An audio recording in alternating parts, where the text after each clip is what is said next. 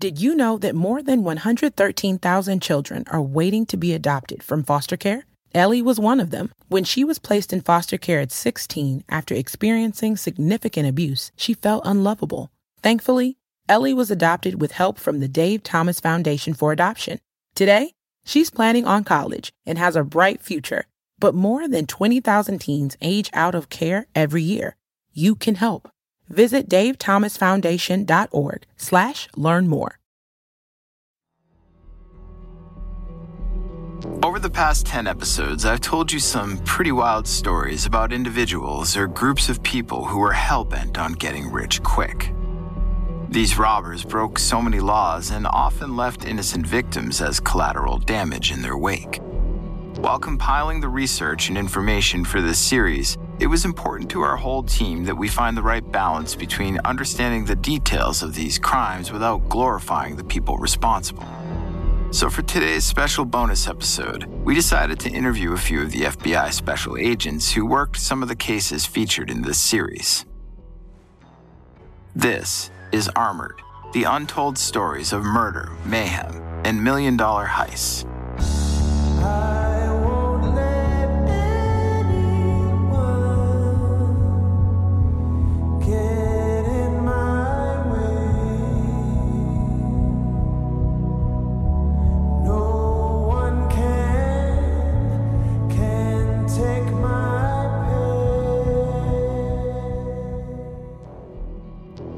Let's kick things off by going back to the case from episode 1 that detailed the violent armored truck robbery gang who plagued Houston, Texas in 2015 and 2016. This story involved Red Batiste and his friends who for months murdered armored truck guards from a distance via a mobile sniper platform and then rushed in and stole money bags in a matter of seconds. FBI Special Agent Jeff Coughlin was one of the lead investigators on that case and remembers well the fall of 2016 when things hit a fever pitch. You know, I distinctly remember getting called into my boss's office and him saying, like, hey, yeah, this has got to stop. You're talking about a group that, again, had just killed two innocent people without any bit of remorse. I mean, these were murderers who robbed after. Coughlin says what stood out to him most about Red Batiste and his crew was the fact that they were so well organized, and in his opinion, their MO didn't fit the behavioral pattern of what the FBI in Houston commonly saw in armored truck robberies. You know, I don't think the intent usually is to kill somebody. I think the intent is surprise the person and scare them so much that the guard basically just hands over the money, right? I think that's kind of the intent. But with this group, they didn't even give the guard that option because they were shooting the guard from a distance before anybody even came up on them. So truly a sniper initiated attack where the robbery was preceded by a murder. And that's just not something that we see in the armored car robbery world, but even in general, right? So that was what was so kind of alarming about this group, not only looking back on it, but during the investigation. I mean, we knew that we couldn't let this happen again because every time they did this, they were going to kill somebody. He says one of the biggest contributing factors as to how Red and his accomplices kept evading law enforcement was the fact that they used Houston's landscape to their advantage.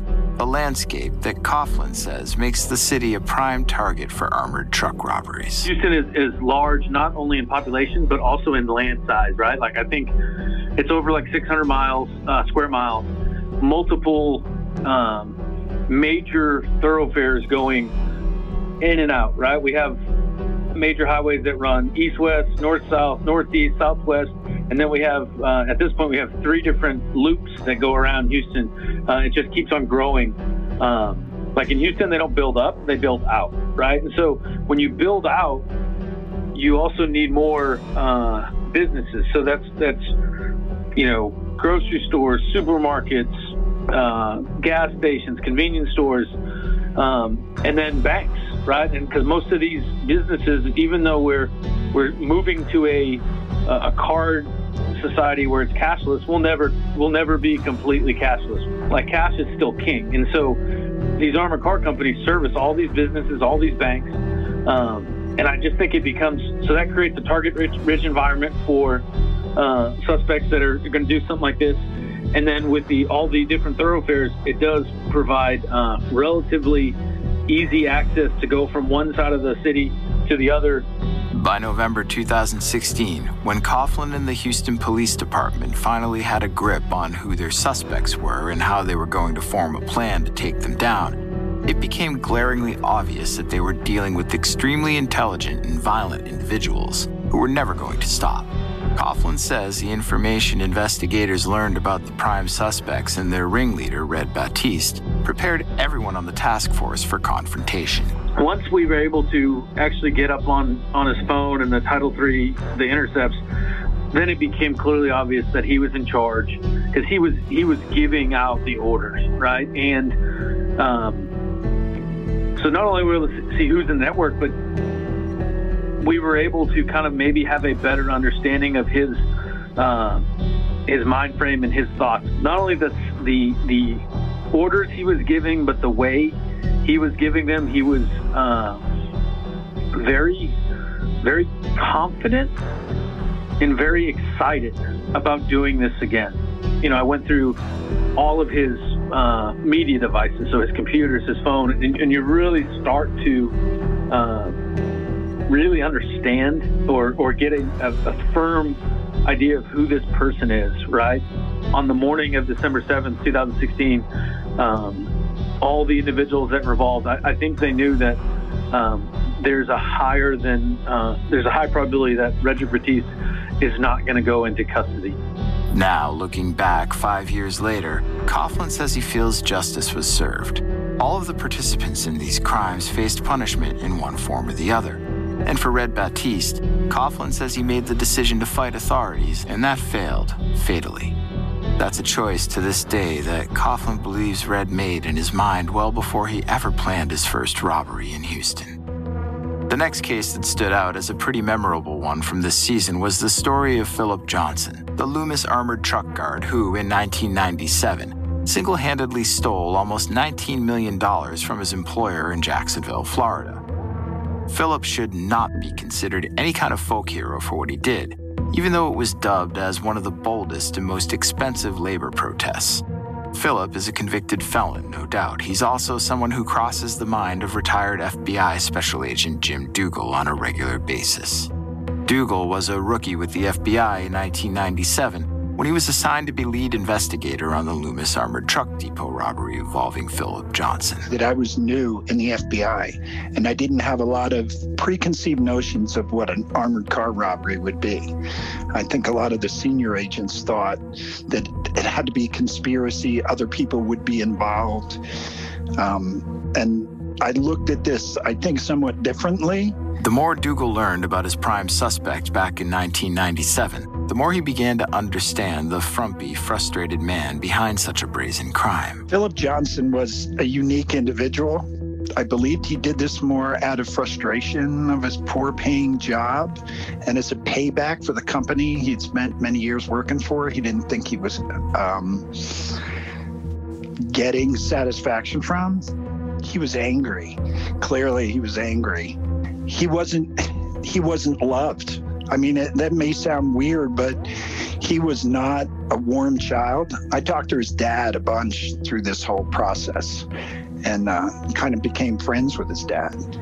And he was always trying to look for affection and some type of acknowledgement and respect, and he wasn't getting it. And he spent years and years developing his other identities and personas and collecting passports and identifications without any other criminal history or criminal activity being noted. I've never seen anything like that. That's extensive long-term planning, and he never told anybody.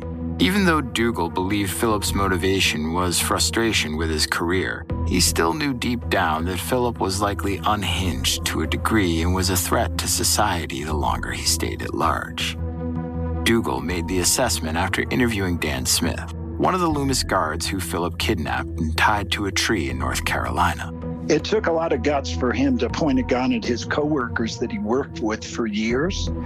And I think he had a lot of frustration with Dan Smith. I think when he had him handcuffed to a tree in the woods in North Carolina,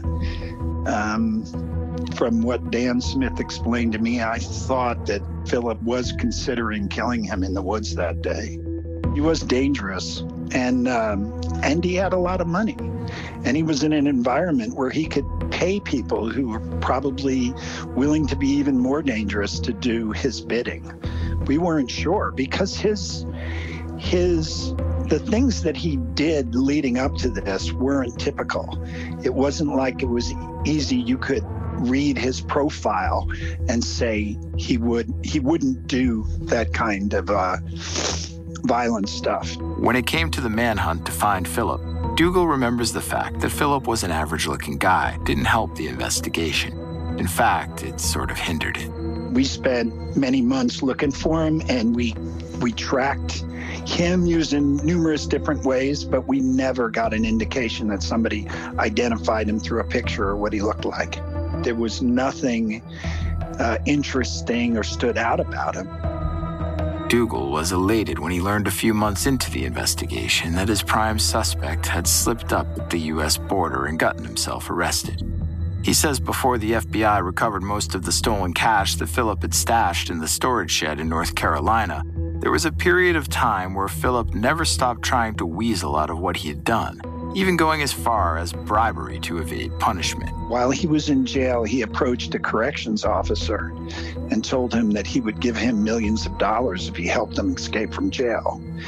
And the corrections officer says, well, how would we do that? And Philip was willing to do anything. So he attempted to bribe this guy. He says, you'll drive me to the place where I have the money, and then I'll give you, $5 million or some outrageous amount. That ploy didn't work, and as you know, Philip Johnson ended up going to prison for 22 years. Dougal says when the FBI cracked open the storage shed and found Philip's money, they learned he'd only taken $200,000 with him while on the lam in Mexico. The rest of the tens of millions of dollars he left behind in North Carolina. That was a large amount of money. It's like stuff filled up the back of a pickup truck amount of money. And there was also something else in the shed that made the case a slam dunk. And when they opened it up, everything was there. To include the videotape of him holding his coworkers hostage and taking the money, that was all videotaped by security cameras. He took that VCR tape out of the machine, but he kept it with the money. So when we got the money, we're like, oh my God, here's the videotape. You have the evidence we need, there's no doubt. Of the handful of armored truck robberies Dougal worked during his 21 years with the FBI, he's certain that Philip's case was one of a kind, mostly because of the suspect himself. As far as an inside man MO, Dougal says those should never come as a surprise. Yeah, armored car robberies are few and far between, and mostly a lot of them involve the employees of the armored car company.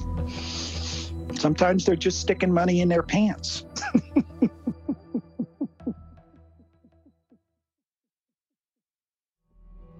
One theme that was definitely apparent in several episodes this season was that armored truck robbers can and do commit senseless murder during these heists. I don't think it can be overstated how terribly tragic this reality is. One case that struck a nerve for our whole team as we were putting together this show was the 2012 murder of Michael Haynes, the Garda courier who was gunned down by his co-worker, Ken Conius Jr. Ken was convicted for stealing roughly $2.3 million in cash from Garda and for his partner's brutal murder. Just a few weeks after the crime, the FBI caught up to him living in a rundown house surrounded by stolen cash and drugs in Pompano Beach, Florida. The lead investigator who worked the case is Pittsburgh's FBI Assistant Special Agent in charge, Scott Argero. He remembers the case for a lot of reasons, but one in particular. It got a lot of media attention here because there's not many armored car robberies that have happened in the Pittsburgh area. And in fact, in the 10 years I've been working here in the Pittsburgh FBI office, it's the only armored car robbery that I can recall. Argero says from the very beginning of the investigation, agents were analyzing every facet of the suspect and victims' lives. Knowing their backstories and the events that led up to them working together on that fateful day in February 2012 was critical to understanding the case. It's a tale of two individuals. Mr. Haynes was a recent college graduate from Robert Morris University here in Pittsburgh, had a hard time finding a job in the communications field, and worked a couple brief stints and then started working with Garda, kind of just as stable employment. Whereas Ken Conius himself was somewhat unsuccessful in his career path. He was a volunteer fireman, was let go from the volunteer fire department. They didn't trust him, took the police test, failed the police test, wasn't able to become a police officer. So he was kind of scrounging in a career from a different perspective as being unsuccessful in his other careers, and got on with Garda, was on for a short time, and then they were paired up. They had only worked a couple times together, and based on our research and our investigation, we believe that Mr. Conius did do some very specific planning. Whether he knew, Mr. Haynes was going to be his victim or whoever he had that day, it was uncertain, but it was a very unnecessary killing. He could have pushed Mr. Haynes out of the car, been gone, and disappeared the same way he did even after killing Mr. Haynes. Very unnecessary and brutal killing. At the time, the biggest challenge Argero remembers the FBI faced was the fact that Ken had such a huge head start on them. If you remember, close to 3 hours passed between when Ken murdered his partner, stole the cash, ditched the armored truck, and when Michael Haynes' body was ultimately found. Initially, the FBI and Pittsburgh Police Task Force hunting Ken down inaccurately assumed where their prime suspect would flee to and what types of people he'd surround himself with. He seemed to be very obsessive compulsive, always had his uniforms pressed real nicely, separated equidistance in his closet, very kind of impeccable dress. So we were assuming that he was in some higher end locations and maybe driving a really fancy car. We couldn't have been more off. Ken's eventual arrest in a drug house in South Florida was a far cry from where investigators thought he'd be hiding out. When the moment finally came through, Argero coordinated Ken's takedown remotely from his kitchen in Pittsburgh. The night the call came in, when I was sitting at my kitchen island, and I was kind of like elated, like couldn't believe finally a break. We've been pushing so hard. We had so many media publications out there. We had so many sources that we were operating, different, technical and human sources collecting information, and then it just was too good to be true. The fact that Argero and his team were able to put a killer behind bars and recover nearly all of the stolen money was something he says he has never and will never forget. We determined Ken had a storage unit down there in Florida, and in conducting a search of that storage unit, it was amazing to find that there was roughly $1 million in a suitcase in the center of the storage unit with one shining light shining down on the suitcase, and it was the only thing in the storage unit. So that was like straight out of a movie itself.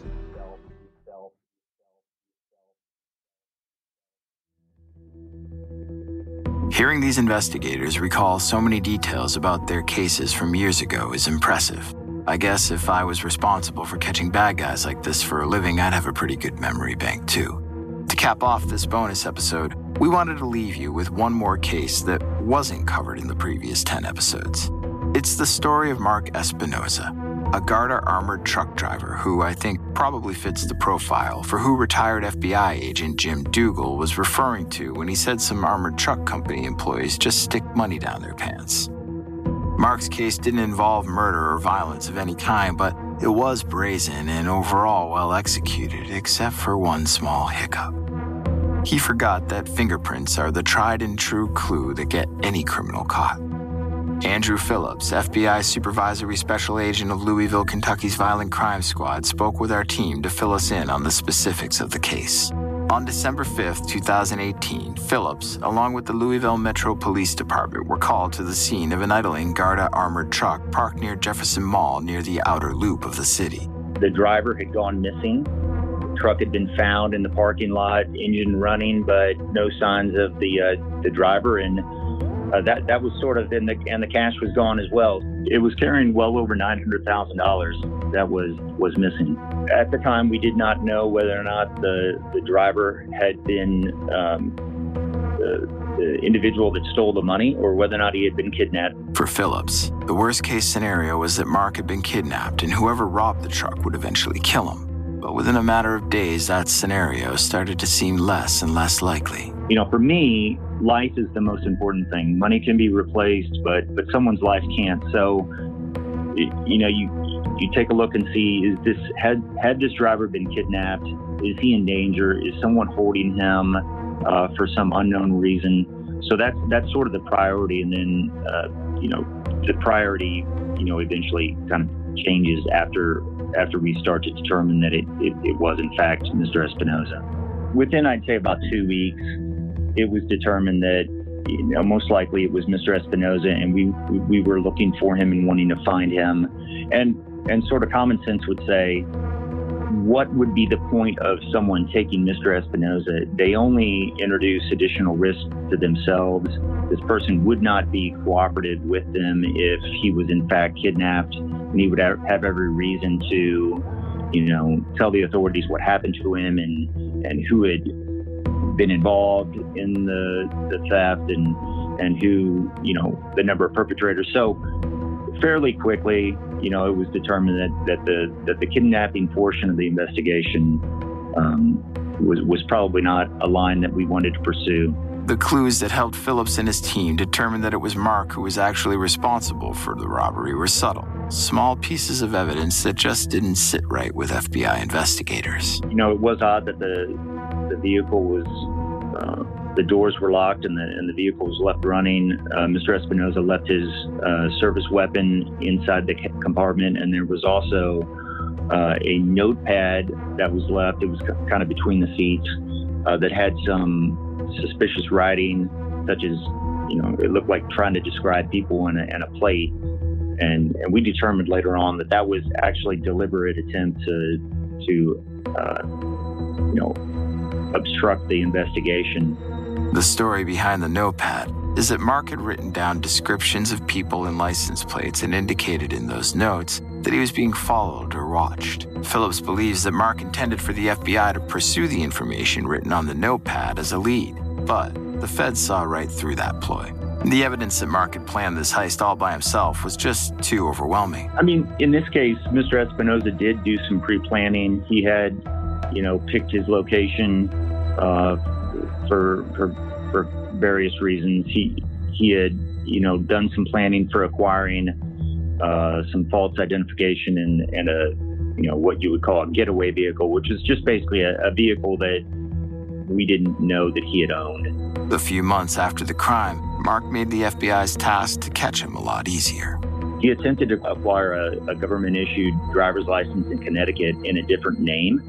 And when he presented documentation, that process, you've got to present documents that will allow a government agency to verify who you really are. And as he presented those documents, they were, from what I understand, they were quite obviously fraudulent. So he was detained at the DMV. And then from there, once he was fingerprinted, it becomes just a matter of getting to him then because, he had a warrant out and, you find out who he is from his fingerprints. That's right. Mark Espinoza put his real fingerprints on fake ID documents and tried to convince the Department of Motor Vehicles in Connecticut that he was someone else. What he didn't account for was the fact that he'd also legitimately given his fingerprints to the Garda Armored Truck Company when he started working for them. So investigators pretty much had their case made for them. After Mark's arrest in early 2019, Phillips and his team were able to find most of the $900,000 he'd stolen. They recovered most of the money, most of it in cash and suitcases.